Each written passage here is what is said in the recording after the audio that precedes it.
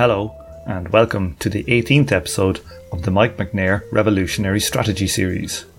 Today is Saturday, the 20th of July 2019, and I'm your host, Tom O'Brien. This week, we try our best, but fail miserably, to conclude Chapter 6, Unity in Diversity. Today, I have three new patrons to thank: Simon Bergstrom, Ismay Jane, and Aaron Markowitz. You too can join the Patreon gang for only $5 a month, which works out at $1 an episode. The voting has just begun on the choice for the next Reading Group series, so it's a great time to sign up. The next Patreon-only podcast is in the production process too, and it's a proper banger. If you'd like to comment on the show, please do so on the YouTube channel, and make sure to like, subscribe and share. You can also join me on Facebook or Twitter too. Okay, to the discussion. Today is a momentous day. We've got 5 people on the panel. Let's start it off and introduce a newcomer to this series, but a stalwart of the previous TSSI series. It's the main man, Puya. Puya, how's it going? I'm doing well, Tom. How about you? Loving it. Sweltering here in the hottest day of the year. Yeah, I'm going to try to talk about politics today, I guess. We'll try our best. Okay. Next we have, let's go over to Sophie. Sophie in deep and hot Arizona. How hot is it over there today? Tom, you don't want to know. If you think it's hot right now in Ireland, got some news for you, buddy. How much? What is it? I mean, it's like at least 90, and it's 9:30 where I'm at. So, well, you might have heard Derek talking there. Derek, welcome back. Hello.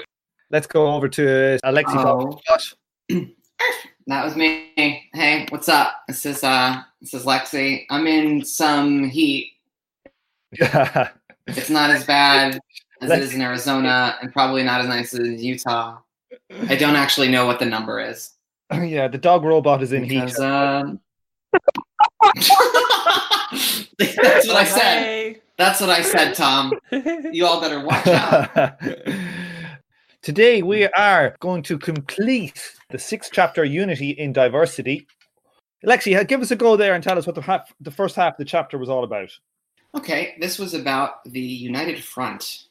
The problem essentially of once you break away from the right wing of social democracy, how do you engage in common campaigns? Because there's still an objective need for the working class to wield its potential for unity, despite the fact that its political expression is fragmented. Cool. So now he's going to get into he's going to talk about this problem of unity and what are the contradictions involved in it. So let's have a read of this little bit here. Maybe I'll start it off. The working class objectively needs united action and united organizations. This flows from its underlying nature as a class. We saw this point already in Chapter 1. The proletariat is the whole class dependent on the wage fund, not just the workers who happen to be currently employed, let alone any particular sector, such as industrial workers. Lacking property in the major means of production, workers need to organize collective action in order to defend their interests. That unity is strength is therefore the elemental and indispensable basis of workers' organization. But this need encounters 2 contradictions. The first is that both capital and the working class are international in character.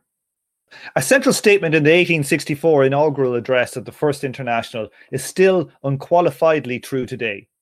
Past experience has shown how disregarded that bond of brotherhood which ought to exist between the workmen of different countries and incite them to stand firmly by each other in all their struggles for emancipation will be chastised by the common discomfiture of their incoherent efforts.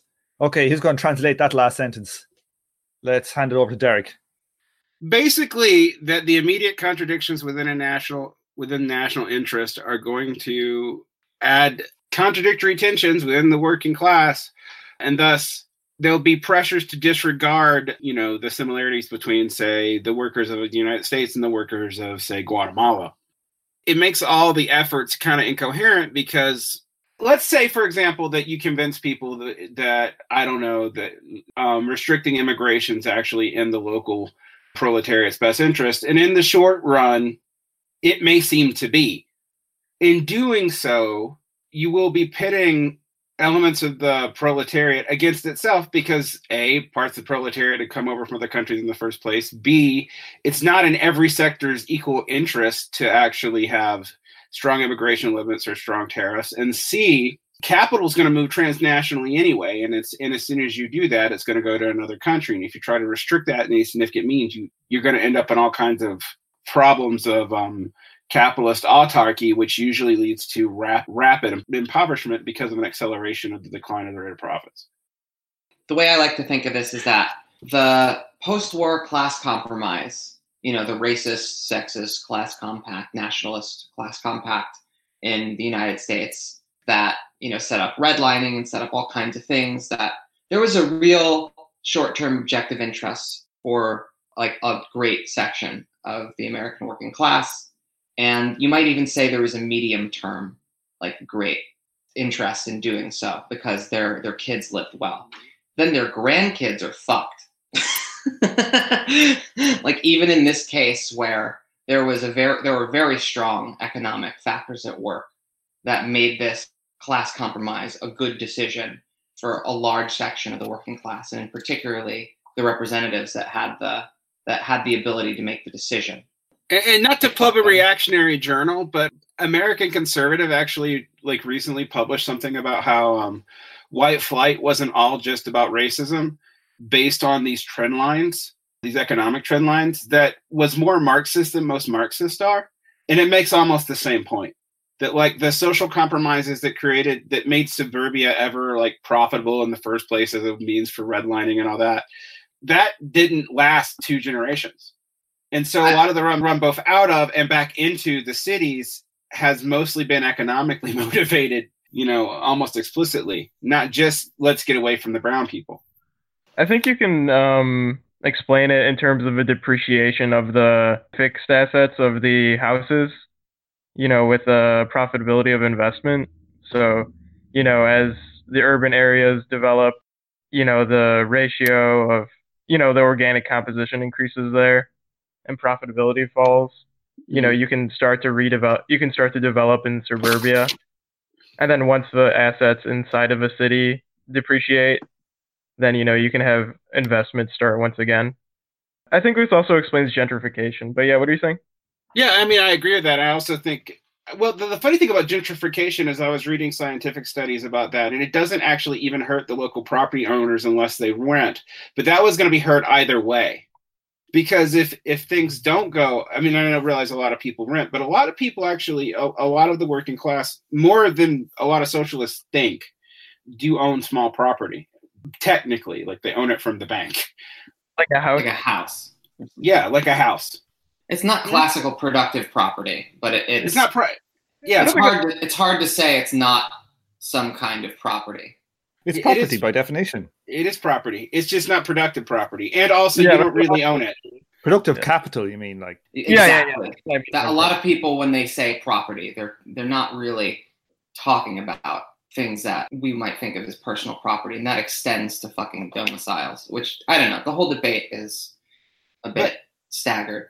Yeah, I mean, it's weird because you have a lot of people arguing that distorts the consciousness of the working class, and maybe it does, I don't know, but anyway, the point in that is those assets follow patterns, and those patterns had already happened in Europe, even though Europe never had the same kind of development of suburbs, but the suburban patterns and the reversal of it actually had mirrors in European city development, and we should have seen it coming, but we didn't.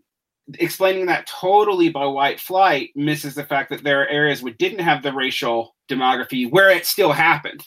Which is not to say that there isn't both structural and even individual racism in it, particularly in the setup of redlining and all that. There definitely was. It's just that's not actually a good explanatory mechanism to explain everything. So whenever you try to play that up when you're talking about the class as a whole, you're going to automatically be pitting people against each other in interest in ways that's going to it might make total sense in the short-term run, but it's going to completely shoot yourself in the foot in a generation or two.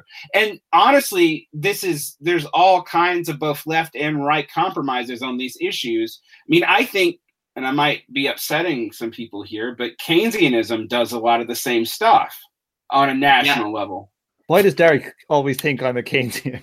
I don't. You're an MMTer, but there are Keynesian MMTers and non-Keynesian MMTers, so I have to be careful. I'm not an MMTer even. I just think that their analysis on money is correct, but like I'm not a Keynesian, and I don't think it's a solution. I might agree with that. I might agree that they're correct about money. Here, let's keep going anyway. We're getting a bit sidelined here. I think maybe a little bit, maybe not. Let's go on. Who wants to read this next paragraph? I can. Go on then, Derek, in a finite time. I will read it slowly. Not an infinitesimal. However, there are within the workers' movement nationalist socialists and trade unionists loyal to the existing individual nation states. The result is a contradiction between the unity of the working class as an international class and the unity in any one country between nationalist and internationalist. The point is well made in Lenin and Zinoviev's Socialism and War. Unity with the opportunist actually means today subordinating the working class to its national bourgeoisie. Alliance with it for the purposes of oppressing other nations and of fighting for great power privileges, it means splitting the revolutionary proletariat in all countries. Yeah. Okay. That's the good old days, that 1914 through 1918 Bolshevism. That's tasty stuff. It's funny how people seem to take the opposite conclusion when using Lenin's imperialism now, except that they do keep onto the great power criticism, but not the rest of the stuff about subordinating the working class to a national bourgeoisie. Who are you talking about when you say that, Derek? Most Marxist-Leninist. Well, do you mean specifically their analysis on, quote unquote, the third world, or just in general? Well, not just that. Like, there's this in general thing that they have, for example, in all nations but like the quote unquote core, that comprador bourgeoisie are worse than national bourgeoisie. So they basically say that the international bourgeoisie is worse than the national bourgeoisie cause reasons and imperialism. And this is specifically and explicitly justified in Maoism, where they say that the contradictions of imperialism are greater than the contradictions of capitalism. Yeah, I knew that about Maoism, but that's kind of surprising to hear about MLs, but I guess I don't talk to enough MLs, which is... Well, the MLs are all infected with Maoism now anyway. I mean, like, the difference between for example, what groups do we think of in the United States that are still MLs? Well, yeah, PSL comes to mind, but they are definitely influenced by Maoism as well. I get what you mean. Yeah, every group with like the actual CPU essay that I can like Lenin and Stalin versus Mao there's obviously some differences, but in practice, what we consider the difference between what we consider your garden variety ML and your garden variety Maoist is not that different. Somebody is touching their mic. I don't know if it's you, Derek. I can't touch my mic.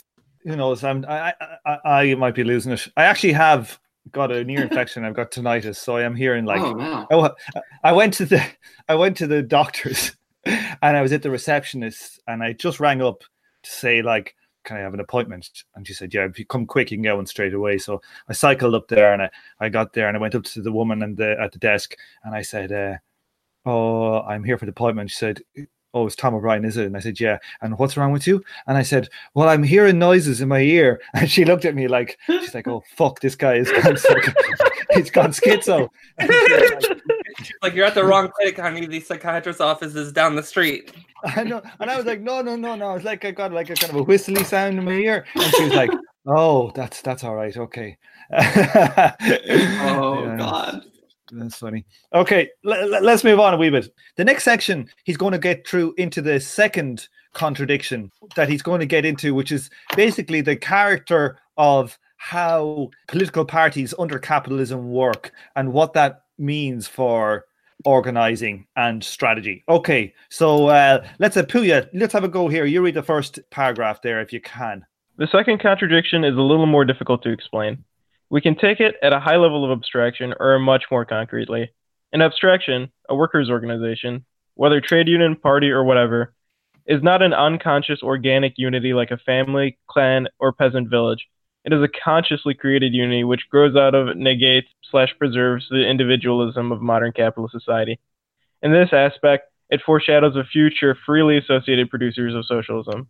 But to be consciously created unity, it must inherently be a unity in diversity, an agreement to unite for partial common ends while recognizing the diverse individual opinions and wills. It is indeed the partial convergence of the individual opinions and wills, which form the basis of the possibility of a consciously created unity. So I'm reading actually Marx's Critique of Politics, Gary Teeple's book, and he's going into some of the Marx's early works, and this sounds like it's directly taken out of that book. It's quite Hegelian in his language here. I think I know where you're getting here. It's a kind of like integration without engulfment. That is this higher form of freedom that preserves organic unity and the individualism of modern society. It's not an unconscious organic unity, I suppose, is in his language. In that early work, Marx, in the stuff I'm reading there, Marx is getting towards this idea of an organic unity where things aren't disparate. Your own individualism is reflected in the totality. Right. That's why Marx thinks communism is like the synthesis or whatever. It's the future because it allows the individual and the society to basically form a unity, and they're not opposed to each other like in bourgeois society. Let's keep going. Like all of this stuff is pretty good. I think this is very good analysis. How about Sophie? Do you want to take these 2 paragraphs? Sure. This dialectic of individual and consciously creative collective necessarily entails the possibility of collectives within the collective where, as is inevitable, there come to be disagreements within the larger collective. At the level of the concrete, a workers' organization of any size and geographical extent cannot run under capitalism on the basis of a pure distinction of tasks from meeting to meeting among members who do them in their free time. In the first place, the capitalists simply do not give workers enough free time except in the form of pauperizing and demoralizing unemployment. In the second place, though we seek to make everyone a worker leader, worker manager, or worker intellectual, synonyms, call them what you will, in fact, our ability under capitalism to overcome the petty proprietor intelligentsia monopoly of education and managerial administrative skills is limited. In practice, we have to have full-timers, and these are neither members of the intelligentsia managerial middle class, petty proprietors of intellectual property by background, or, if they organize as workers, become intelligentsia by training as full-timers. Full-time office itself can, moreover, be a type of property in the form of privileged access to information. These 3 paragraphs really stood out to me when I read because it reminds me a lot of like my experience in organizing, especially with like anarchists. And he kind of gets more into like a critique of anarchism a little later. With any kind of working class organization, regardless of like what ideology, this is a dynamic that's really hard to control for. And I think it's what you could extrapolate from this is kind of how the dialectic of like the individual and the collective, how that's kind of like foreshadowing the future society. This also kind of foreshadows some future problems you're going to have. Because I think that's something you saw in like the early Soviet Union, where this dichotomy between, well, it wasn't just the early Soviet Union, but the dichotomy between, you know, quote, skilled workers or whatever versus unskilled workers comes to fruition and can create a class or maybe a pseudo-class situation within that society. And so we have like a mini microcosm of this, but what actually makes it worse in a capitalist society is that capitalism supports these divisions. It kind of feeds into that, if that makes any sense. And so he's highlighting like a really huge problem and contradiction within workers' organizations. And they don't stop when you get out of quote unquote capitalist societies either. I mean, that's one of the great debates between like all the different theories of the Soviet Union's collapse, which was hinted at the beginning, that you still had all this technical expertises, and there really was kind of a new class around that. What I fail to understand, though, and you peeps can help inform me on this, how are these contradictions dealt with by the ideological allegiances that he's talking about? Because they seem fundamentally different. What do you mean by that? Well, the whole left-right center orientation of the various communist movements, not workers' movements here, doesn't really deal with this question in any meaningful sense. McNair, even though he's coming from this Leninist background, has a respect for the councilists and the council communists because their emphasis on undermining this dynamic, their hypersensitivity to the idea that organizational assets are part of class. Yeah, I don't know how I feel about this. Like, he's talking about intelligentsia as a class. I don't know if I really like that, because like, this is my professor is he a petty proprietor because he knows some differential equations? I don't I don't really think so. It's not necessarily. I guess when I said skill earlier, and I used scare quotes with that, but even then, like that's not really the proper way to conceptualize it. What can potentially make somebody who's part of the intelligentsia, middle class or petite bourgeois, petty proprietor or whatever, is they sell their books. Yeah, like rents basically. You could even I do streaming, right? And so even that is kind of like a form of that in a sense. It's like a renting out of entertainment. Although obviously I'm not making petty proprietor money doing that, but you get the gist of it, right? Well, I mean, and I also think a portion of your income goes to whatever streaming service you have, right? Yeah, but that's true. That's true in any situation. I mean, like that's even true for like classical capitalists. They lose stuff to other capitalists. I mean, like this is a problem, and it's a problem in Marxist class analysis in general, where you want to say, well, professors and stuff are wage earners. Ipso facto, they are proletarian, except they do kind of have the capacity to reproduce what they do without the wage through a system of complicated rents. What is that exactly? So if just given lessons, IP, you can go directly with this. I mean, technically what we're doing right now is petty proprietorship. I mean, and saying that it's not because, Google takes some fees or does advertising is also be saying like, because the internet takes advertising for Google, they don't count either. It doesn't work.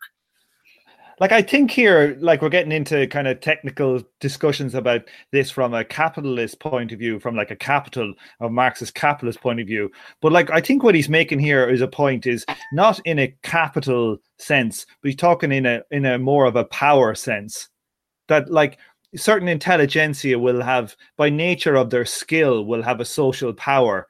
Now that power it's not like, it's this idea, I hate the term, but like social capital. They might be able to convince more people to do stuff because they've got better analysis or stuff. But it's not like they're making money on it. It's just showing that there's a power differential. You may hate what I was trying to get at. Capital, but when you organize, it is a real fucking thing. I mean, in reality, like, I think it's real, but I'm not saying it's not real. I'm saying that it is real, but we're not talking about it's a money thing. No, you're right. It may be, but yeah, that's what I'm trying to say. Like, I don't think we want to get extreme circumstance if it's about money, but in reality, it's about power. And basically, the general gist of what McNair is getting at here is that the people who could be leaders in workers' organizations generally have enough resources to be able to spend a lot of time doing that. Whereas if workers who are dependent on earning a wage to survive devote that same amount of time, they're most likely either going to burn out or they are going to lose their job. Yeah, and this was true historically too. I mean, we talked about this last time that the leadership of almost all the socialist parties, until they're fully instantiated, almost can't be working class because it's a full-time job. And McNair actually goes into this. He's basically validating the anarchist critique, but then saying the anarchist solution, which is what, like, for example, the IWW does. The anarchist solution is to say, okay, there's no full-timers and everyone's volunteer. Well, what happens? No one can commit to do anything competently. Or there are de facto power relations that anarchists tend to ignore. And that's like one of my biggest problems being an anarchist, a former anarchist who organized with anarchists. This was rampant. And it tends to lead to like petty mini sectlets within, or at least it did in my area, mini sectlets of anarchists who all hate each other. And like 1 minute they all hate each other, the next minute they're like, oh, we need to like work together and set aside our differences. And really it's just people pointing fingers at other anarchist quote unquote leaders, even though they're not leaders. Yeah. So I'm hoping Lexi can chime in on this, because we've actually dealt with this in a real organization. But one of the theories behind McNair's critique here that I think was interesting, but I've never actually seen work, is that the full-timers have to be democratically accountable so that they can be recalled and disciplined by the membership if they go overboard, because we still need them. And that's the idea here, is like, instead of the tyranny of structurelessness or the domination of the petty bourgeois, you have to have an accountable organization to actually do this. And here McNair doesn't deal with it, but Lexi and I really thought about this. When most of these organizations that talk this way, when you go to do anything, they structurally work the same way as all other. I think it's just of any type of society that has any level of complexity to it, you've got division of labor.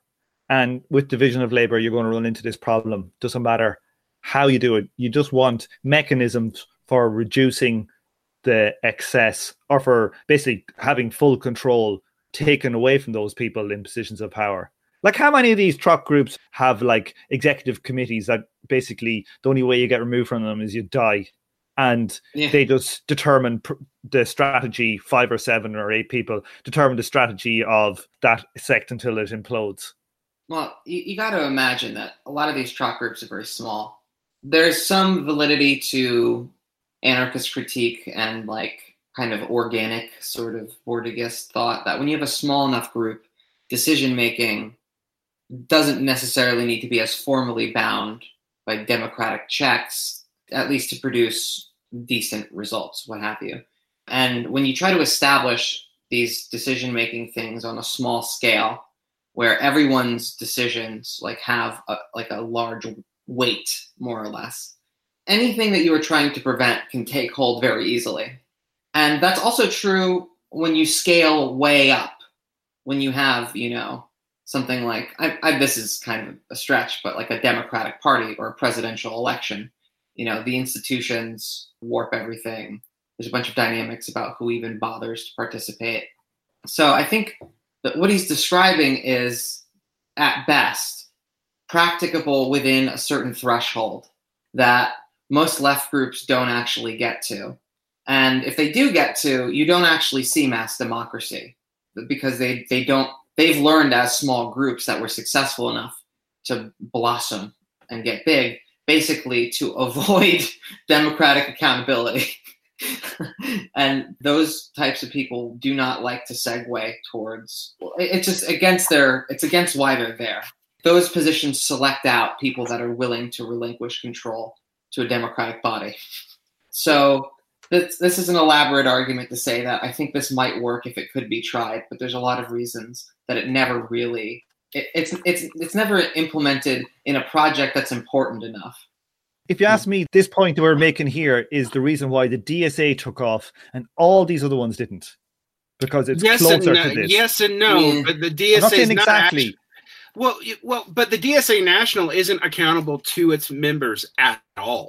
It's not. Yeah, but think about what happens when somebody you're sitting in the middle of Tallahassee or somewhere, and you want to be a socialist, and you say, "Oh, let me check out my DSA chapter," and you go there, and people aren't like Iron Discipline MLs or whatever. The people are just like going, "Yeah, I kind of like Bernie or this, that, and the other," and it kind of feels right, and that's why it grows. It does until it doesn't. Yeah, here's the difference, though, Tom. I've actually been to these meetings. And so their steering committees end up getting dominated by the same groups that were sectarians in private. I mean, so that's one thing. They changed their bylaws so that this can happen for another. And on the third thing, the National Committee is remarkably stable, remarkably unaccountable. It's very hard for any one group to unseat any of those people. They're only accountable to each other, which means that it looks like it functions this way, but in practice, it really doesn't at all. It functions very similar to the way coalitions of sectarian groups functioned before, except now they're not calling themselves coalitions of sectarian groups. They're calling themselves the DSA. No, fair enough. But I totally take those critiques on point, but I'm talking about like why it bloomed. Well, I think so. But then there's also the oppositionist to Trump element to why it bloomed, which does complicate that. Yeah, it's probably a mix of these factors. But like, why did they all go there than the PSL or some other ISO also, or something? The DSA is much more right wing than a communist party. Not the American Communist Party. Yeah, the American communists are actually they were Bernie's unrealistic. We have to support Hillary in the primary. Yeah, that's true. It's to the left. I mean, like an actual communist party, like a real communist party. Yeah, no. Yeah, point taken. I mean, the DSA would be the right of the McNair's right-left Marxist spectrum for the most Yeah, part. I think you're right. Just to kind of give like another counter example to like the DSA in Redneck Revolt, there was this kind of an attempt at this, but the key difference is that because Redneck Revolt was, while it was nominally non-sectarian, it was in practice an anarchist organization. You had leadership positions, but they revolved around doing specific tasks. And you still have this dynamic where it was the people who had the ability to do this, that kind of work, who always ended up taking those positions. What was interesting was that it generally wasn't necessarily petty proprietors. There were usually women who did all the unattractive administrative work. They already had a lot of shit going on their plate, and they did kind of experience a lot of burnout in a lot of cases. And then when things went wrong, they were the ones who people would get mad at, generally. Mm-hmm. But the issue with that is that these people in these leadership positions had no real authority. They were just elected to do specific tasks. And I think in some ways that might have been useful, but in other ways it kind of it hurt the organization as a whole, because when people were acting really shitty, there wasn't a whole lot anyone could do about it. And that was kind of my problem with it as I was leaving. My biggest problem, ultimately, was that all these tanks shouldn't be here. And if you would stop being such an anarchist for a second, maybe we could kick them out, But I don't know. Yeah. I wanted to actually call back the IWW, because the IWW did have a debate internally about full-timers, like 100 years after, syndicalism is like their like lifeblood. When they started doing some successful union efforts in some service industry places around some like new left hotspots, it's kind of sui generis stuff. It's not totally exportable, but they did organize a few workplaces, the IWW. And they did it on the basis of full-timers, and they did it on the basis of getting, labor contracts, something that the IWW also always opposed. So you can see that even when the IWW isn't officially anarchist, but they're certainly the most prominent organization of like labor anarchism or social anarchism and syndicalism, which has overlaps with anarchism. Like when that organization takes its own problem seriously, it comes to Marxist conclusions. It's something that emerges out of taking the problem seriously. And I think what McNair is saying here, and something that the councilists stumbled upon as well, is that we're not just talking about power. This is actually an element of class. This is part of class. And if you read Eric Olin Wright, he has these like institutional assets and this sort of authority as part of his class, one of the ingredients in class, as one of the important vectors that alters, how property relations affect agency. This is important. And it's important for Marxist reasons. It's not just anarchism. It's not just a critique of power. This is a kind of asset that somebody can lord over somebody else in any kind of, in many class societies, but especially technological class societies, as Tom says. It's really interesting you brought up the IWW, because when I was giving these criticisms of Redneck Revolt before I left, the IWW was actually brought up as an example. And from what I remember how it was described to me, it sounded like this kind of McNair idea of democratic accountability. It essentially involved like accountability of like leadership, how the alternative, there has to be some kind of middle ground between hyper-anarchism where everybody is just free to do whatever they want, which is not what most anarchists don't want, versus like call-out culture being used as a bludgeon for political opportunists. That's the political economy of call-out culture, yeah. One thing I wanted to get back to slightly was the point that Derek was making about how these organizations end up in the DSA, end up working in real life, is that you get like the more dedicated, say, becoming into these committee positions of powers. And most, probably by the sound of it from Derek, a lot of these people have come out of, Trot or ML groups. So to me, there's like a historical, cultural way of politicking in those groups that honestly, that has to just kind of die, I feel. Like, I'm hoping that all these type of sects will slowly die, and that style of operation, that kind of memory, organizational memory, will be lost. Like, just looking at, say, Irish politics at the moment, right? I was looking at some of the polls there the other day. The Civil War in Ireland was like, what, 1921? It's nearly 100 years, okay? And if you look at Irish society, it's only now, but the two main parties that were for the Civil War parties, Fianna Fáil and Fine Gael, were both kind of centre-right parties. And they used to get about 80% of the vote between the two of them. And it's only now, 100 years later, that those two together are down to about 50%, which is probably more like standard for most European countries where the right-left divide is taking effect.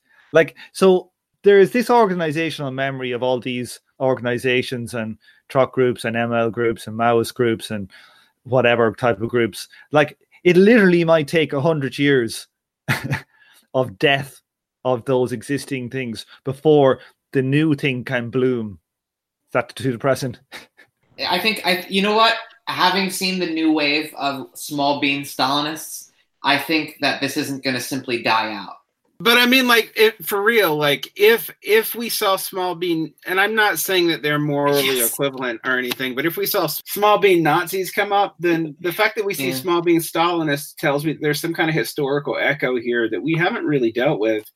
And I mean, I am going to just point out that ML-friendly media, while there's less of it, is kind of popular right now amongst leftoids, including within the DSA itself. Yes, it's true, because people have gotten lost in history again, and so they've faced, you know, the Kautskyists and the Mensheviks, and so where do they turn? Right, but they want to stay in the Kautskyists and Menshevik groups is what I don't understand. So you what media are you talking about? Marxist Center. What media? All right, what media?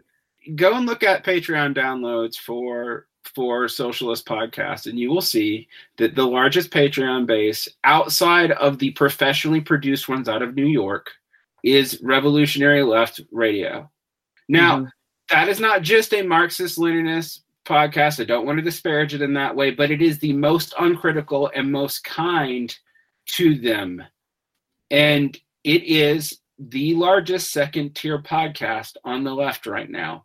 First tier is all professionally produced, mostly out of New York or tied to magazines. It's like Majority Report, Michael Brooks, Chapo, and all that. Right. But the second tier podcast, which are the people in like the 500 to 1,000 Patreons, and you're going to multiply their listenership by a factor of 10. And I mean, I know that because I work for a podcast that's in that tier. That's the largest one right now.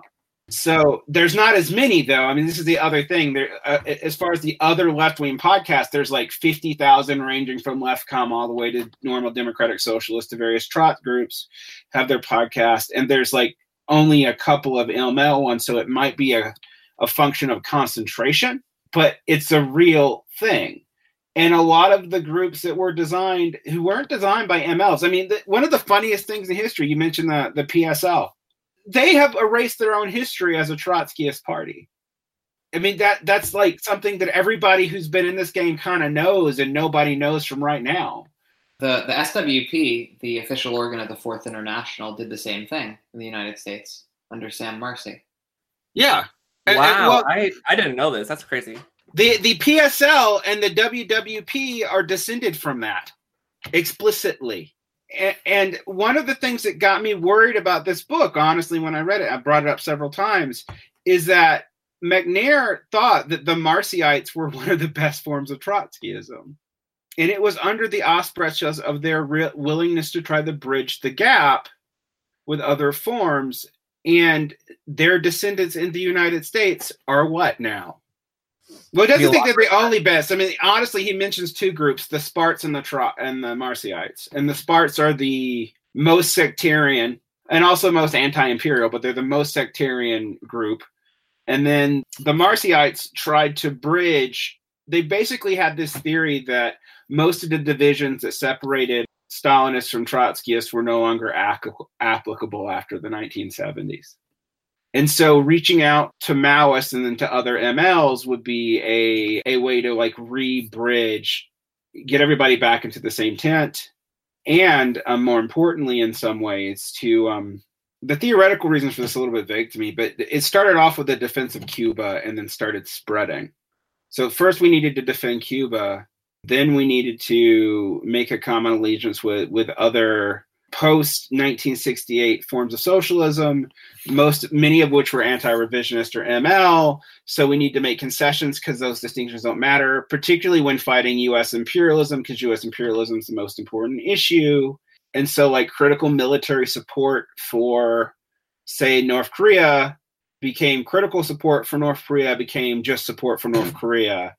And the core of the leadership of these Marxist-descended parties actually erased their historical relevance to Trotskyism and embraced the they literally took 1940s Communist Party propaganda, anti-revisionist propaganda, and made it their educational program.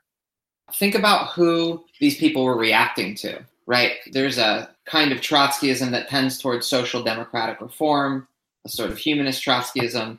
And unfortunately, Max Shachtman, who was a great Trotskyist at one point, drifts in this direction to the point where, like, he effectively supports the Vietnam War, right?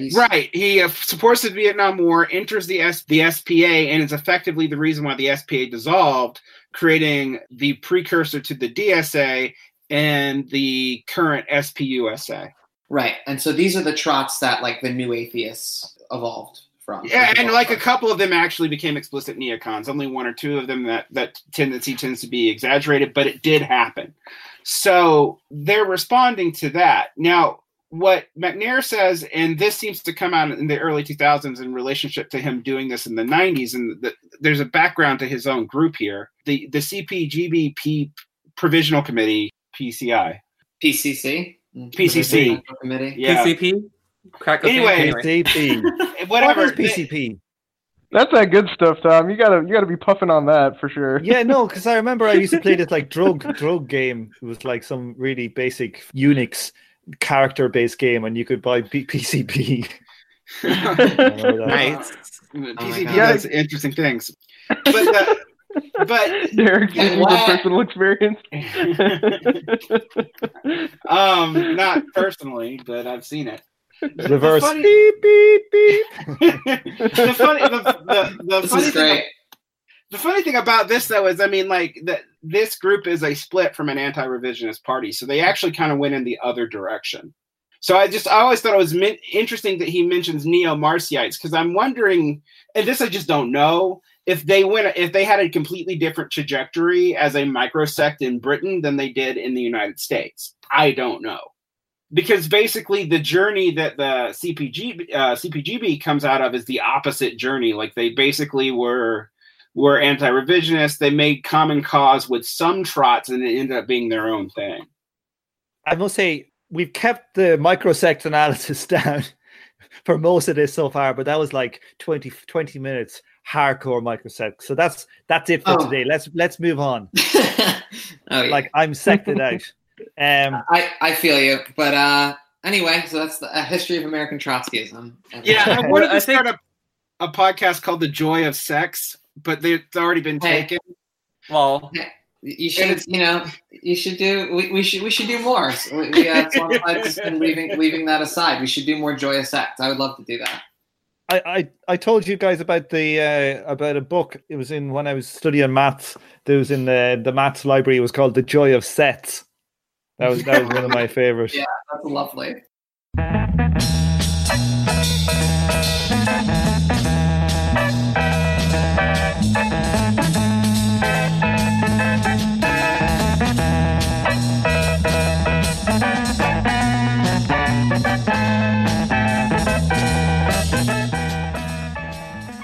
On this episode, you heard the theme tune The Order of the Pharaonic Jesters and The Night of the Purple Moon by Sun Ra and his orchestra.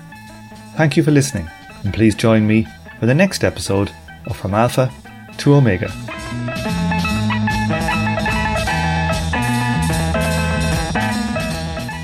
This show is a member of the Emancipation Network, a Marxist podcast and research collective.